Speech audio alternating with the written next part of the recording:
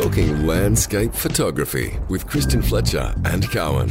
It is part 2 of our interview with Eugene Tan, also known as Huge from Aquabums. Fletch? Your story is very familiar, and you often hear of successful people, and the story is exactly the same. You know, they have a passion, they work hard, and they get successful, and that's pretty much how it goes most of the time. So, you know, and you do work hard. I mean, my wife said to me, she's Christian, you need to get out and do what Huge does. You need to go out and take a photo of the bay in Dunsborough every day. So I said, yeah, okay. She goes, but I don't want one photo, I want 3, and I want them, or 2 in a diptych. And so I started doing it I did it for about 2 weeks and went, stuff this. You have to be a lunatic to do this, Christian.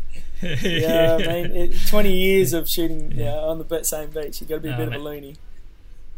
How do you find the time? That's the thing. I just don't know how you can do it, because the time commitment that you've put in is just massive. You must be typing and talking and photographing and editing. Just freaking. You've seen my editing. It's pretty quick. You know. I know, but it's gotten better, mate. It's gotten better. You know, your work's great, and you use natural light and you use it really well. And the good thing I learned about looking at your photos is that it's cool. You know, there's a certain some people have to work hard to make a photo look cool, but yours just have. I mean, you're a cool guy. Let's face it. You know, you're the slick one. You know, don't worry about me. I'm an old man now, but your photos are cool. That they're hip and they're current and they're up with the trend. I think you're on trend, and you've been on trend for a long time. And I think that's part of it as well. Is that you're not. I see a lot of photographers in my work and travels, and some of them just don't have it and never will. And there's others that just have it. There's a certain whether you call it coolness or style or whatever, but you're one of those ones that's got it. So you're lucky.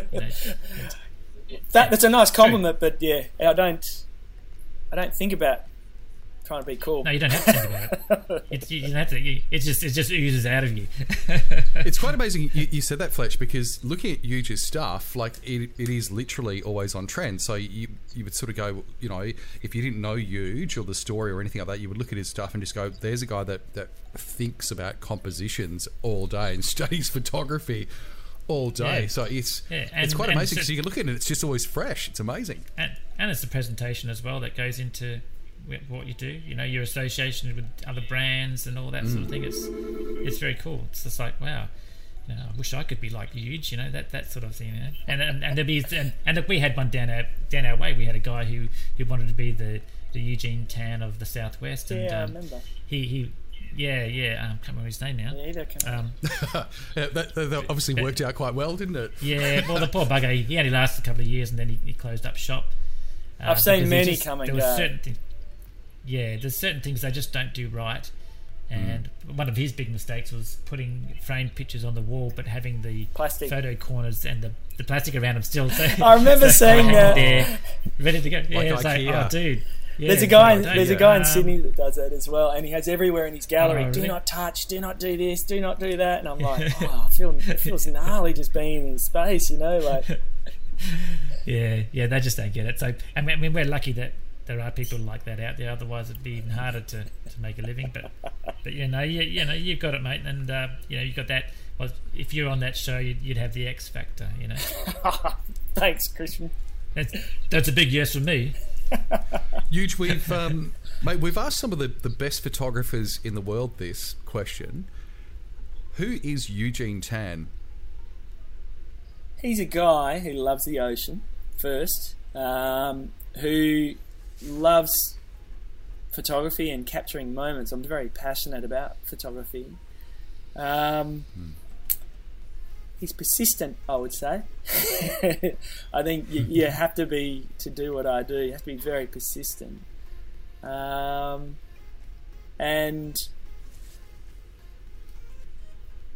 who is he, Bit of a loony. Good stuff. Oh, I thought you were to say like, he's a really cool guy with a real act, and he's Don't worry, he's just, make our attitude. Yeah, No, girls come up to him on the beach and just ask for a photo with him. Different generation, I think, Christian. That's the response, isn't it? That's what you get. Yeah. Look, like I just really enjoy what I do, and I'm a lifestyle guy. Like I want to have a good time and travel and see amazing places and shoot them to remember them, and I feel like I'm doing what I'm meant to do. I feel like I use all my skills. Whereas in my previous career as a graphic designer or a creative director and leading design teams and stuff, I felt like I was using this much of what I can do, and now I feel like I'm using everything. Yeah, right. Yeah, the whole thing.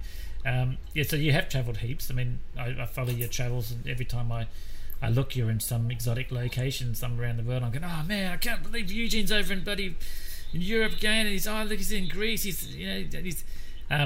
Where's a standout place for you in the world? Oh gosh, a lot of people ask me this, and it's quite hard to, Dunsborough? Yeah, Dunsborough. Yeah, Dunsborough. Hey. It's good. There's a good gallery down there.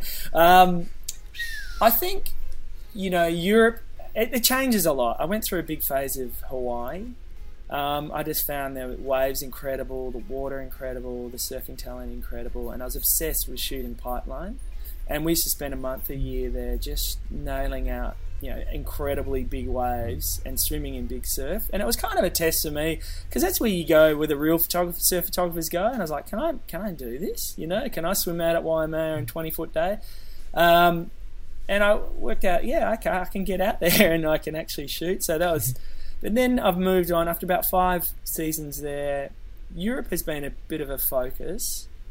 I'm trying to go where not a lot of photographers go. As you can probably imagine, Christian, like, you shoot something nowadays, it gets emulated a lot, which is a weird thing for me. I could never,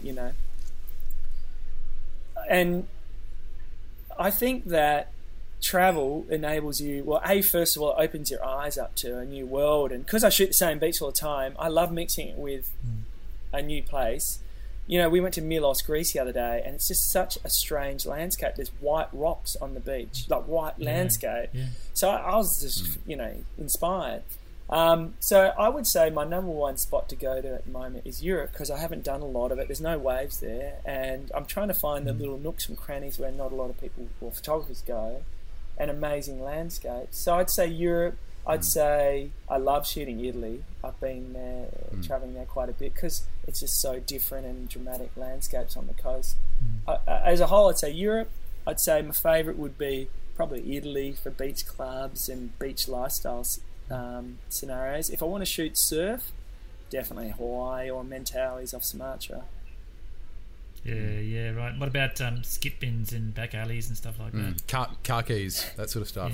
Yeah. You're really good I love your industrial stuff. I never forget when you said to me one day, I'm sick of shooting pretty stuff, blue water and all this kind of stuff. I'm going to go grungy, I'm going to go dark, and I'm going to go industrial. And I've loved that series, but I know people don't like buying those series as much. No, they don't. They don't buy them.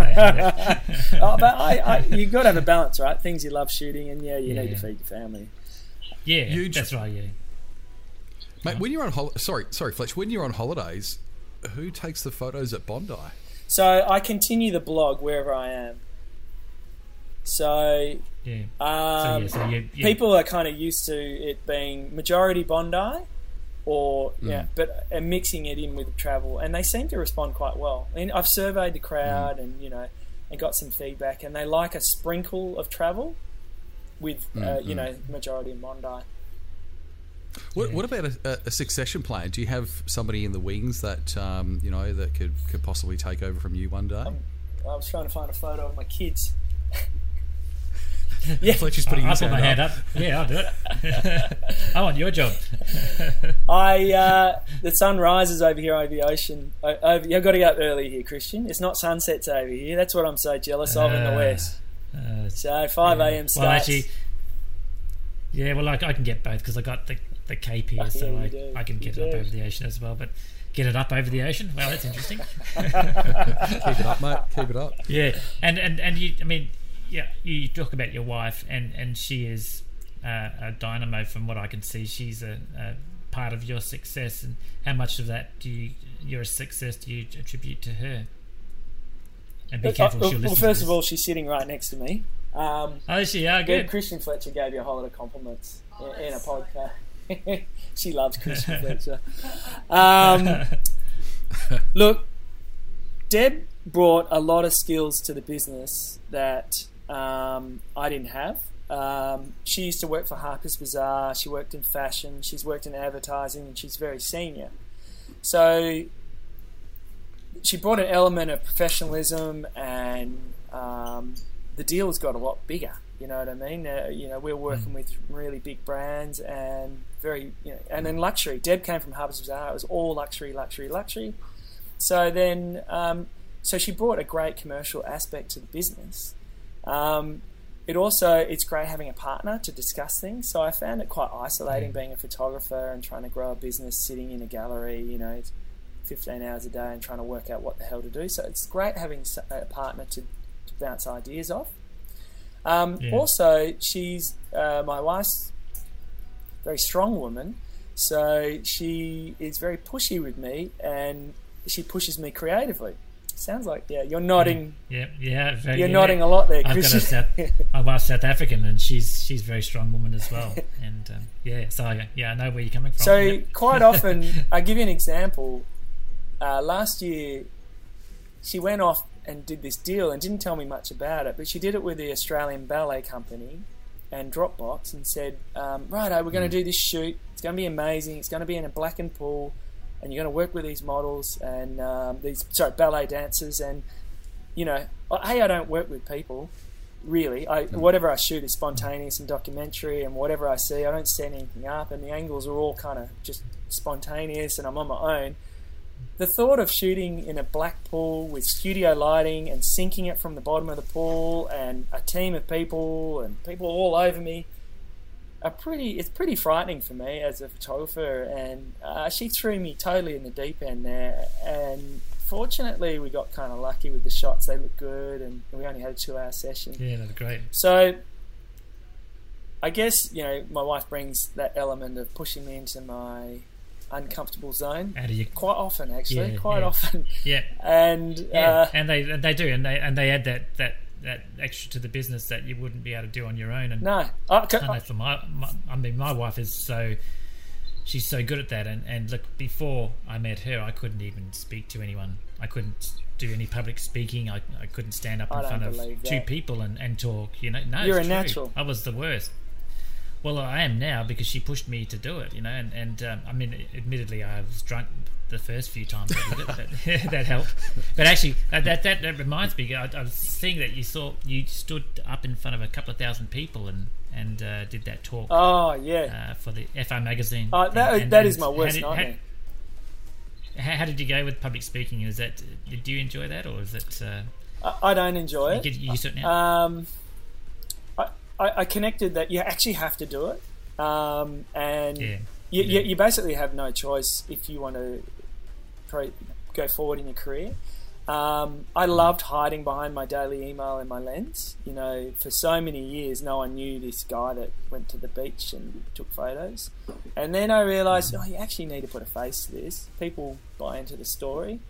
My wife has done some pretty crazy deals where I spoke at Aperture with you last year. I did, I get pretty nervous about that stuff, talking in front of a huge crowd. My wife's very reassuring that you know your subject matter, how you started Aquabumps, so just tell the story. That one at the Opera House that was different. That was the Financial Review did a huge conference, and there was like 2,000 people in the room. And there were people like Packer and politicians, really? And they were all business leaders. And I'm this guy that takes pretty pictures and sells them on the wall. Like it was a luxury conference, and I was like, they're going to think what I do is pretty, airy fairy, flossy, And it came off well, I think. And but it doesn't mean I'm a nervous wreck before doing it. Oh yeah. Practice. It's always the way. I mean, You got to practice so much. I was I did Aperture this year, and of course there was Ray Martin there on the side and chatting to Ray, and then we got to go up and talk in front of these people and these amazing photographers, and it was the first time in my whole life that I had a really dry mouth, and I'm sort of talking and I'm getting dry and dry. It's like freaking the Simpson Desert, and I knew there was some water over there, but I didn't feel like I could stop and grab a glass, and eventually I end up with enough spit to get me through the hour or so. But yeah, it was nerve-wracking. Was it just the likes of Ray Martin that sort of freaked you out, him in the house, or was it the fact that Peter Eastway was there too? Yeah, actually, most of my jokes that I like to tell are about Peter Eastway. So yeah, I was kind of a little bit nervous, wondering how he was going to take them, because I had a couple of dodgy photos that I flashed up on the screen. He's a great target. Ray was good. Peter Eastway. A lot of people use him. Yeah. Well, because he asks for it. He's a little smart ass himself. He's so quick. His humour is so good, and he's so quick at tearing you down, and he's good at it. So yeah, he's always the butt of all the jokes. But yeah, Pete well. We were speaking to Tony yesterday. Tony Hewitt. And he said to say hello to you. Yeah, I love Tony. Yeah, Tony's got a good humour as well, so you get those guys together and it's a laugh a minute. They were actually we had dinner once. I don't know if you remember, with Tony and Peter and everyone and came, Les. and Les walking, and they're all great guys. I think, and I'm always in awe because I'm the junior burger just learning, and you guys are the grandmasters, and I'm always like, you guys are so giving with information. It's quite admirable, like. I contacted you about something this week, like I was stuck on, and you're like, oh, well, this is what you do, and here's this look, and I admire that. I'm not a very good teacher, and I think it's something maybe I should get into, is helping people more. Yeah, well, look, you talk about karma and giving and giving back, and that all comes around as well. And I remember when I first started doing the workshops and the teaching, I was a bit concerned. I was worried, I'm telling everybody how I edit my photos, but then I soon realised that they will take my techniques and use them their way, so they don't necessarily... I mean, some people will look... their looks can be quite similar, but then, like yourself, always looking for a new way of doing something different and a new style, so that just develops, and you never worry about that. But what it did give me was access to a lot of other photographers that I got to meet and know and be inspired by. So it all comes around. Of course they were paying me to do it, so that's always good too. Huge. Where do you see yourself in 10 years? This is a good question. I love... Where do I see myself in 10 years? The gallery is going we're overseas a lot, as in selling. We sell our work a lot, especially in the States. The Australian photography fine art market is very tight at the moment, in my opinion. It's some of the tightest I've ever seen.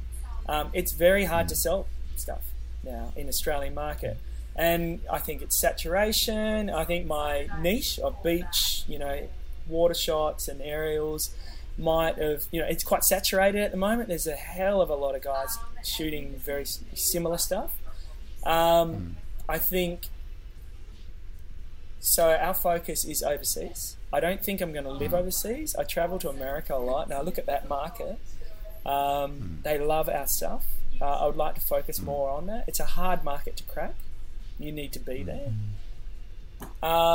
But they just have the numbers. When you travel, you realise Australia is it's a beautiful country. I love home, but it's a very small population. So you're quite limited here. So I think we need to focus outward and overseas. So probably UK and American markets are a focus for us. I think you have a good inroad there too, mate, because your surname has only got three letters in it, and the other Australian over there is very famous. He's only got 3 letters in his name as well. I'm trying to get I need to get a Kubra and like a Crocodile Dundee outfit and come storming out of a lake. And how's it going, legends? G'day, fellas. Chuck another. I risk my life taking these photographs. Yeah. The whole shrimp on the Barbie thing. Yeah. Although if you should call it a prawn on a Barbie because ultimately that's a prawn, isn't it? Really, it's not a shrimp. So I think that that's quite funny, actually.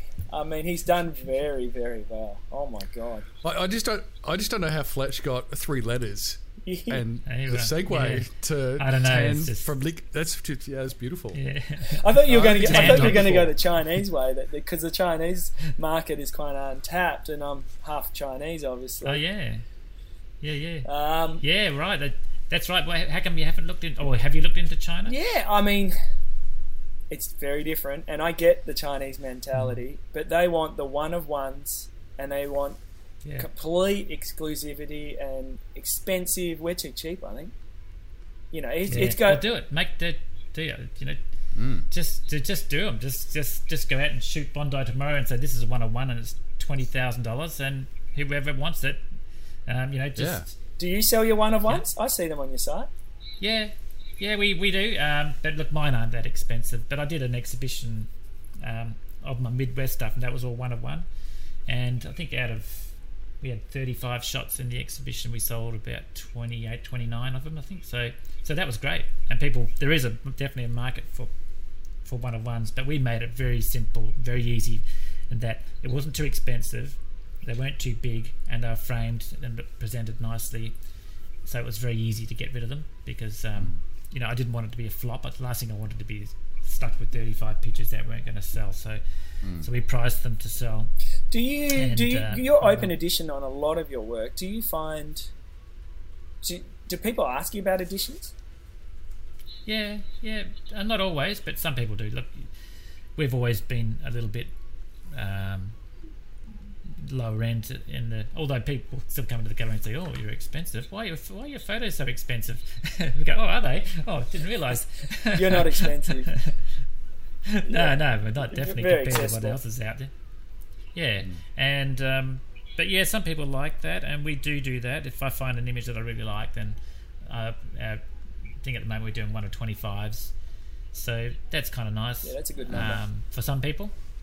But look, I'd love everything to be 1 of 1. I think that would be awesome if I could just, because I want to have it in the gallery once and then sell it and then never see it again and then move on and get the next one, because I don't like seeing the same things. Can I just ask mechanically how do you do that? Do you say, look, I'm just going to destroy the raw file? You know, how do you prove that it's a one of one? Well, they've just got to trust you. You give them a certificate saying that it's a one of one. 1 of 1 and all that sort of stuff, but they've just got to trust that you do the right thing. But I still will use those images for books, so if I want to put it in a book, so I can still make some money sort of that way.